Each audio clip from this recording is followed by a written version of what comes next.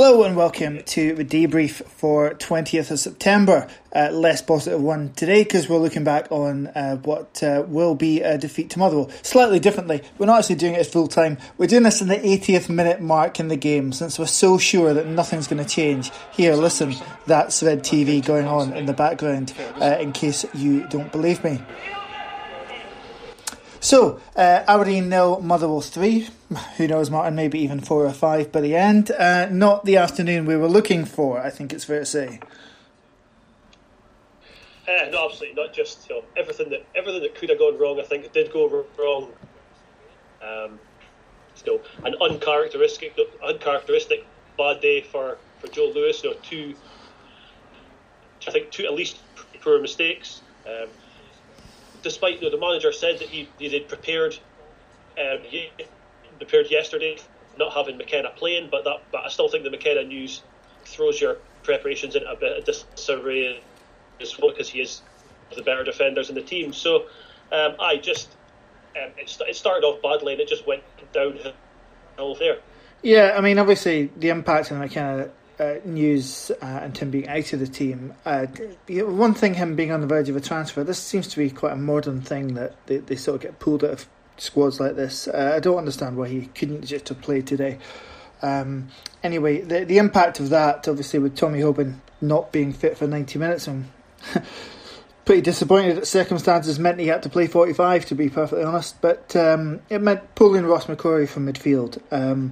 And frankly, that midfield that we ended up with, Ferguson and Ojo, completely lost the run of the game to Alan Campbell and Mark O'Hara. Campbell in particular, I mean, clearly he'd been tasked with tracking Ferguson, totally nullified him. And I really think that's, as much as he got very little support from Ojo or indeed any of the other sort of players in the midfield area, I think it's a real indictment on Ferguson that he's getting overshadowed and pretty much bullied by somebody like Campbell, who's just another promising young talent. But Ferguson should be going out there and saying to himself, right, I'm going to show everybody that I'm better than you. He really should. I mean, look, we've raved about Ross McCrory and we've raved about Ferguson together. But Ferguson needs to be able to show that he's not just half of a good partnership. That we've seen good stuff from him before, but just even in the couple of games, he didn't really shine when McCrory was playing away at the right hand side of the fence. That's something that you expect better from Ferguson, because he's played a lot of games for us. He's had a lot of praise. He is a good player. Yeah, just another lad who is just didn't really bring his performance. He's been bullied by the boy Campbell. Really, who just again, I think you hit the nail on the head there. He's a promising young player, but Ferguson is an established Premier League footballer now. It's not like, I know he's a very young guy, but he's established in the team. He's played a lot of games. He's played in Europe. He's played against big teams, and when he has these moments where he just doesn't, it says that it does. It's a bit of an indictment against him, yeah. And obviously the other key impact is at the back. You're having to go with, you're missing out on him, and he's been very good this season. He's generally been very good whilst he's been in the first team. Let's be clear about this. There was a struggle with injuries, a struggle when his partner seemed to change every week, and certainly he's no longer the bright young thing that he was when he first broke through in season 2017-18, but he's been very good this season. And one thing in particular he's been good at this season has been he's been so dominant in the air. You bring in Ash Taylor and you've got a guy like Andy Considine and even Ross McCrory in there, you don't expect them to lose out in the air quite so easily as we did for both the first and third goals, both really coming from Motherwell set pieces. That was a real disappointment of how easy we made it. I mean, I think we've been set pieces, but we're getting Taylor. I think Ash Taylor's strength, for example, his strength is the defending at set pieces. No, we've been critical of him in the past. You clearly when the team, and when Hoban goes out the team and Taylor comes in, with all the respect to him, it's a downgrade. And you can see the difference. And Taylor should be strong. Taylor should be stronger in there. Constantine, we know what he can do. And just see Aberdeen at set pieces the way we did. It's just unacceptable. Absolutely, and pretty unacceptable what happened to Joe Lewis. You kind of accept one of those mistakes from your keeper maybe once a season. It's going to happen, but twice in the same afternoon, sort of elementary mistakes with his footwork lead directly to Motherwell goals. I mean, the second one. I mean, he's under pressure. I'm sure we'll hear something about the sun being in his eyes or some sort of shite about that. The other one, you think he's going to stick it out for a shy, and he gives away a corner because he's been put under pressure. I just not seen this very often from him. We've had, surprisingly, I think probably his other worst performance in an Aberdeen shirt was against Motherwell as well. Hopefully that's just a coincidence. But two big player errors from the guy. He's your captain as well.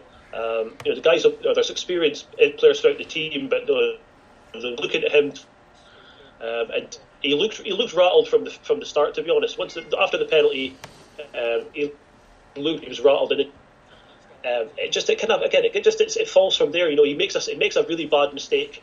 I think he could have done better for the third goal and all. So of course he's given away the corner, and he then I think he really should saving that one anyway, despite the fact that McCrory's claiming for a foul. And just another one who just an afternoon from a guy who is usually no cliche time. He's Mr. Dependable. But you give these gifts away. It's really about how you react. And Motherwell, 2 wins in the last 17 domestic games, and they've come up here and we've barely made a mark on them. I think what I noted was, in the games so far this season, even games you wouldn't necessarily expect the opposition to be quite so open. I thought even Kilmarnock and Livingston, when they came up to Pittodrie, weren't as compact as Motherwell were. And what we find very, very difficult to do is to work it through the middle, which is obviously what we've been trying to do this season much more. The only sort of hint of joy we got in that first 45 was Johnny Hayes on the left-hand side. And as for the second 45, it's just a total non-event, a training game. Yeah. I think it's, Motherwell, sometimes play compact. I thought they were decent. They played decent football last season. The few times I saw them, I didn't see them all. But don't concede when you give them away a gift so early in the game. What can you really take? It's hard. What's going to happen? You expect Motherwell to be stuffy, try and stop you playing maybe, but you have to go 1-0 up, and you expect right, they're going to try and shut up shop, but then you get another gift so soon after that. The game's almost that early, and it's hard to get a gauge on it. I wouldn't have expected Motherwell to be coming and attacking us, but the 2 goals have came from really just stupidity on our own par, and that's just what's frustrating. That we didn't get near them because they're able to play a different type of game. They to control the game, and that's what they did after it. And you're right, the second half has been the second half was a complete non. The only we left on us was as it stands, I think 3 bookings, and we've really that's just silk. We've given away. We've had 3 players booked for challenges, and that's all we've done all game. We've done nothing else. Yeah, it's been worrying how fragile everything has seemed when, with the results over the past couple of weeks. If there's been one word for them, I think we've been solid. And it's been disappointing just how fragile the whole nature of today has been. And, the impact of, when I woke up this morning, Martin, I didn't quite see the day panning out like this, I have to say. I guess the only other note I've got is the fact that there were a couple of times, as we said, Johnny Hayes put very good balls over. One of them was Watkins hitting the post with a header. He should absolutely score there, and I think an out-and-out striker does do that. And then there was a cracking ball in just before that as well. We're just lacking that proper goal scorer in there, and it was always going to kind of come home to bite us, I think, in a way, but it certainly has in multiple ways today. Very, very flat, very, very confused, and worrying.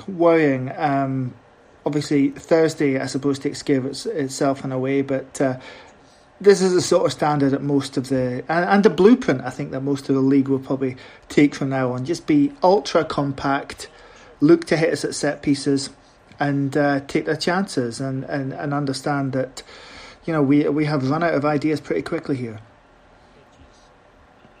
Yeah, absolutely. We've praised the manager at times for when he's gotten things right, but I think today just Ross Murphy needs to be playing into midfield. That helps us. He controls the game for us. We've got two right backs, and neither of them are starting games. That needs to be addressed somehow. Whether or not you think Logan's fading or coming towards the end of his time at Aberdeen, and there's obviously all the talk about Hernandez. He's settled. Is he fitting in the dressing room? All these kind of stuff. Doesn't matter. We've got two right backs and we're not playing any of them. I don't understand when playing three.